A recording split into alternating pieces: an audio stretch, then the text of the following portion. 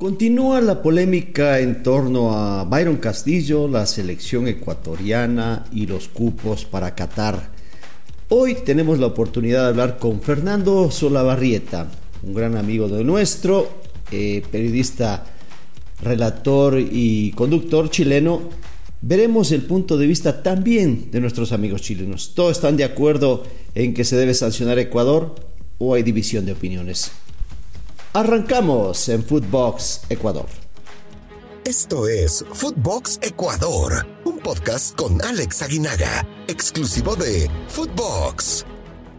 Hablamos del caso Byron Castillo en Ecuador y del reclamo que ha hecho Chile al Comité Disciplinario de la FIFA, que obviamente es un reclamo que perjudica la opción legítima ganada en cancha, de eso no hay ninguna duda, de Ecuador, pero que por un asunto reglamentario podría, a través de esta denuncia, quedarse fuera del Mundial. Y estamos con Alex Aguinaga, el mejor jugador, él me va a decir que no lo diga, pero yo lo voy a decir, el mejor jugador de todos los tiempos de Ecuador, un referente del fútbol ecuatoriano y por supuesto también un referente de la sociedad ecuatoriana que imagino está preocupada y tal vez hasta molesta por todo esto que está sucediendo. Alex, muchas gracias por estos minutos, te recibimos con mucho cariño en Footbox Chile. ¿Qué tal, Fernando? ¿Cómo estás? Un gusto saludarte. Igualmente, el placer estar aquí en Footbox Chile y hablar de un tema candente, ¿no? Porque candente porque está en boca de todos, porque está en el momento hablándose de la posibilidad de que FIFA quite el puesto para que Ecuador vaya o deje de ir al Mundial. Nosotros, en lo personal, te digo, estoy muy tranquilo por ese lado. Es una situación que FIFA la tiene que recibir porque lógicamente Chile es un miembro de FIFA y le piden que investigue y FIFA tiene la obligación de hacerlo. Después que trascienda o no trascienda ya será un tema de FIFA y de la decisión con los gobiernos, porque tiene que ir a investigar a Ecuador, dónde nació Byron Castillo, si tiene los papeles en regla, si todo camina bien, y de tomar una decisión. Y si no está en ese aspecto, habrá que ver cuáles son las consecuencias, ¿no? De entrada, como dices tú, no solamente está Chile preocupado porque también se metió en esta situación Italia inclusive, ¿no? Que no tiene nada que ver con la Conmebol, pero quiere sacar ventaja de acuerdo a su posición en el ranking mundial.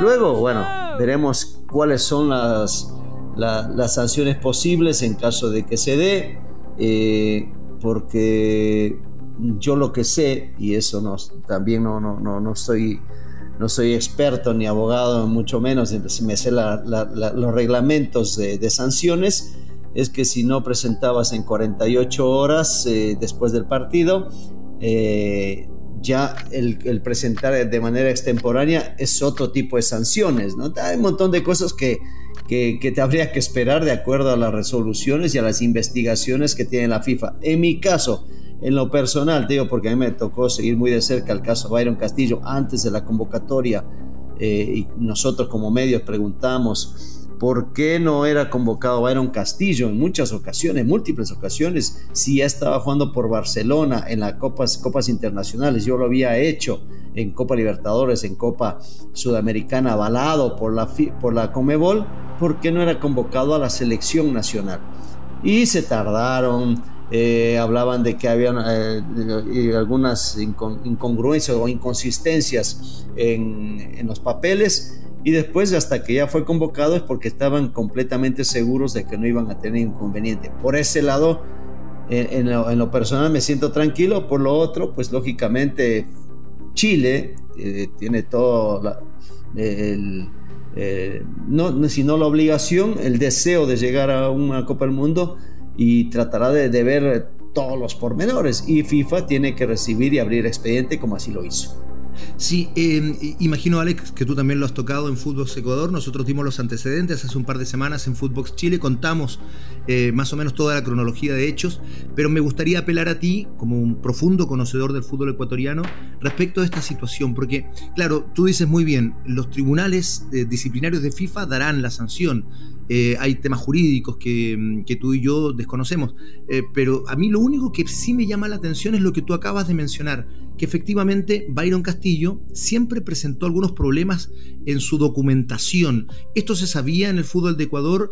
Entiendo que en febrero febrero del año 2021, del año pasado, la Corte Suprema dictaminó que definitivamente el jugador era ecuatoriano.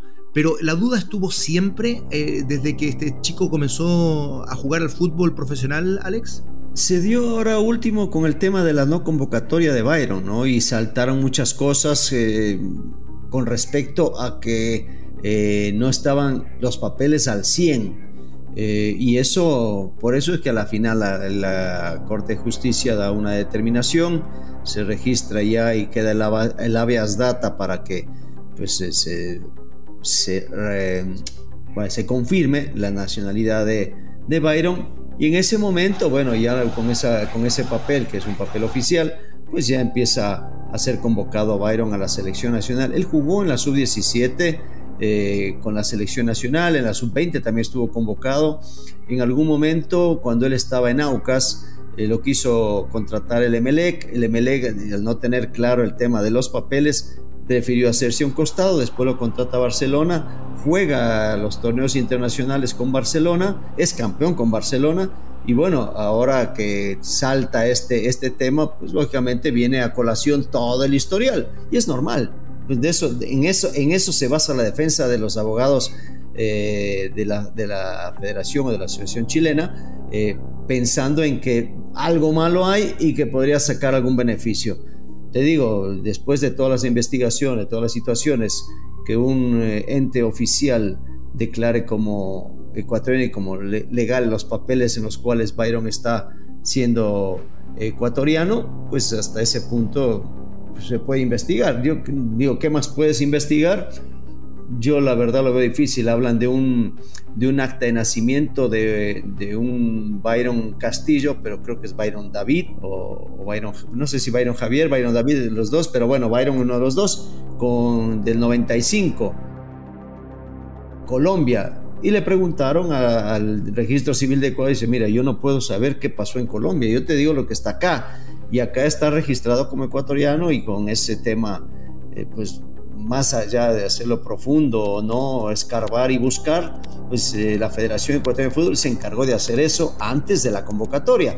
Y después vendrán el tema de las necesidades de uno y otro país de querer llegar al mundial de una u otra manera, ¿no? Que si es justo o no es justo, eso ya no me corresponde a mí decirlo. Yo siempre he pensado que las cosas se ganan en la cancha, pero también si hay ilegalidad en la cancha, debe ser sancionado de una u otra forma, ¿no? Es cierto, y será materia de tribunales, eso es verdad. Como para recapitular, el acta de nacimiento de Byron David, que es quien está inscrito en la selección ecuatoriana, es de Villamil Playas, del año 1998. Y el acta de nacimiento de Byron Javier, que yo no sé por qué de pronto se le dice Byron José también, es de Tumaco, Colombia, del año 1995. Esa es la discrepancia en términos del certificado de nacimiento. Ahí es donde apunta Eduardo Carleso, que es un abogado brasileño, un destacadísimo abogado de Derecho Internacional Deportivo, que por cierto, Alex, fue quien defendió a Chile en el caso de Nelson Cabrera. ¿Te acuerdas? El seleccionado boliviano que había nacido en Paraguay. Finalmente esos puntos se entregaron en la eliminatoria anterior a Chile. No sirvió de nada, Chile tampoco llegó a Rusia. La pregunta en el fondo es, ¿hay más preocupación en Ecuador, Alex? Porque la primera postura de la federación es que no había ninguna duda, pero después de que se abre el expediente de investigación en FIFA, la federación, tengo la sensación, corrígeme si estoy equivocado, varió un poquito y dijo, si esto fuera así, nosotros también nos sentimos engañados y la responsabilidad sería del jugador y el castigo debiera ser para el jugador. ¿Este cambio de postura demuestra una preocupación mayor hoy en Ecuador que la que existía hace un mes, o siguen siempre muy seguros que esto no va a prosperar? Esta última declaración no la he escuchado, te soy sincero, así que yo lo único que sé es que la federación dijo, estamos todos tranquilos, habrá que mandar los documentos de descargo que nos piden y no hay ningún problema. Yo no veo o no he escuchado esa declaración que tú acabas de decir, que si esto es así, nosotros no sabíamos. No la he escuchado, así que yo lo que he visto ha sido un apoyo de parte de federación hacia lo que ellos hicieron, a lo que ellos investigaron, ya que Byron sigue siendo ecuatoriano. O sea, esa sí. Parte no te puedo contestar al respecto. Sí, Alex, la pregunta del millón. ¿Tú qué piensas? ¿Que el jugador es efectivamente ecuatoriano o que podría haber aquí alguna duda razonable por esta discrepancia en los certificados de nacimiento? Sí, la opinión de uno no importa, pero yo en lo personal creo que es ecuatoriano y que está registrado como ecuatoriano. Y esa es mi percepción, como te digo. Ni lo investigué, ni fui a ver si es que en realidad es. No lo conozco a Byron, es más, yo nunca he hablado con él.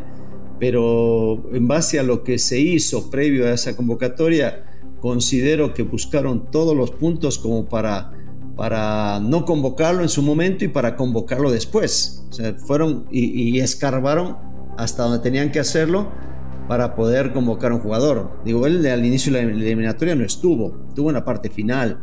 Y eso por presión mucho de los medios, porque decíamos es el mejor jugador. Si es ecuatoriano, ¿por qué no lo convocan? Y si es colombiano, pues que también salga esa situación a flote. Confirmaron su nacionalidad y fue llamado a la selección. Así que en ese aspecto, la tranquilidad, en mi punto de vista, en mi manera de ver, es total de parte de la federación. Sí. Alex, yo te quiero contar, la sensación en Chile no es unánime, porque uno podría pensar, estando un mundial de por medio, bueno, toda la hinchada, toda la gente diría, bueno, que vamos igual, ¿no? O sea, si acá hay un error reglamentario, bueno, mala suerte de parte de la federación que incurrió en el error y hay que ir al mundial igual. Yo te diría que la sensación en Chile no es esa, no es unánime. Hay una buena cantidad de gente que dice que de esta manera no es apropiado ir a un campeonato del mundo. Claro, la mayoría piensa que sí, que hay que ir igual, evidentemente. Pero es que uno, ¿sabes qué? Te corto sí, un poquito de Fer. ¿Se acuerdan el tema del Cóndor Rojas, no? La gente, a ver, si algo tenemos en general la mayoría de las personas que somos buenas, ya si cometemos errores, sí, pero la mayoría somos honestos y somos buenos y no nos gusta las trampas. Entonces, si hay trampa de parte de la Federación Ecuatoriana, se tiene que sancionar. Y a uno tampoco le gusta que las cosas que no se ganaron te las regalen. A mí en lo personal, por lo menos a mí no me gusta que me regalen cosas, me gusta ganármelas. Y yo creo que esa parte es el sentimiento de mucha gente en Chile, ¿no? De sentirse otra vez engañados, ¿no? Porque una selección que no hizo lo que tenía que hacer en la cancha vaya a un mundial por la puerta de atrás. Ahora, yo no sé, porque estamos hablando nuevamente de cosas que no sabemos en tema de sanciones, si de repente la sanción sea sacar a Ecuador, pero no puedes conceder los puntos, porque ya pasó el tiempo de la posibilidad de hacerlo. Entonces el beneficiado sería Perú, que pasaría de manera directa, y Colombia pasaría al repechaje, que todavía se habla inclusive de que Italia, como uno de los cabezas, de los mejores ubicados, hablando de los 10 mejores, podría ser que tome inclusive esa plaza. O sea, hay un montón de situaciones que no sabemos en el tema de reglamento, de sanciones, cómo vendría. Pero sin lugar a dudas que, como te entiendo, mucha gente en Chile va a decir, no puede ser que vayamos a un mundial después de que no hicimos nada de esta manera. Exacto, ¿no? Eso es cierto. Te quiero traspasar esa sensación porque podría pensarse que en toda la hinchada chilena quiere igual de cualquier manera. No es tan así. Te quiero traspasar esa sensación y bueno, por último, esperar, ¿no?, el dictamen de los tribunales de justicia deportivos para ver qué es lo que sucede. Yo espero de verdad, por el pueblo ecuatoriano, por esta selección que hizo las cosas muy bien, que la federación no haya incurrido en un error reglamentario.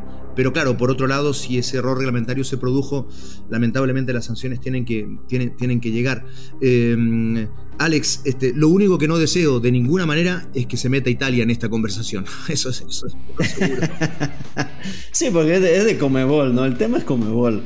Pero bueno, ya ves que a río revuelto ganancia de pescadores. Sí, yo lo único que te puedo decir, y redondeando este tema, ¿no?, de Byron, que si llega a darse este caso, y eso es lo hemos hablado en las radios en Ecuador, es que las sanciones no solamente caerían sobre la selección ecuatoriana, sobre la Federación Ecuatoriana de Fútbol, sino sobre Barcelona sobre el jugador, ha participado en Copa Libertadores, ha participado en Sudamericano, participa como ecuatoriano en el campeonato local, o sea, sería una bomba, pero que le explotaría a todo el mundo, y mucha gente dice es que no sabía. Ojo, la ignorancia no exime de culpabilidad, entonces serían una bomba, digo, para nosotros como medio de prensa que estamos trabajando, comida de muchos meses, ¿no? Pero vamos a ver qué sucede. Es verdad, esperemos que la justicia opere, que es lo más importante. Alex, desde Chile te mando un abrazo yo y represento a todos mis compatriotas en esta admiración y respeto que te tenemos desde siempre. Muchísimas gracias por estos minutos en Fútbol Chile. A ti, Fernando, un abrazo, y a todos mis amigos chilenos, muy caluroso abrazo también. Muchas gracias, amigos, por haber compartido este episodio con Fernando Solabarrieta y Footbox Chile. Esto fue Footbox Ecuador. Nos vemos la próxima semana. Abrazos. Footbox Ecuador con Alex Aguinaga, exclusivo de Footbox.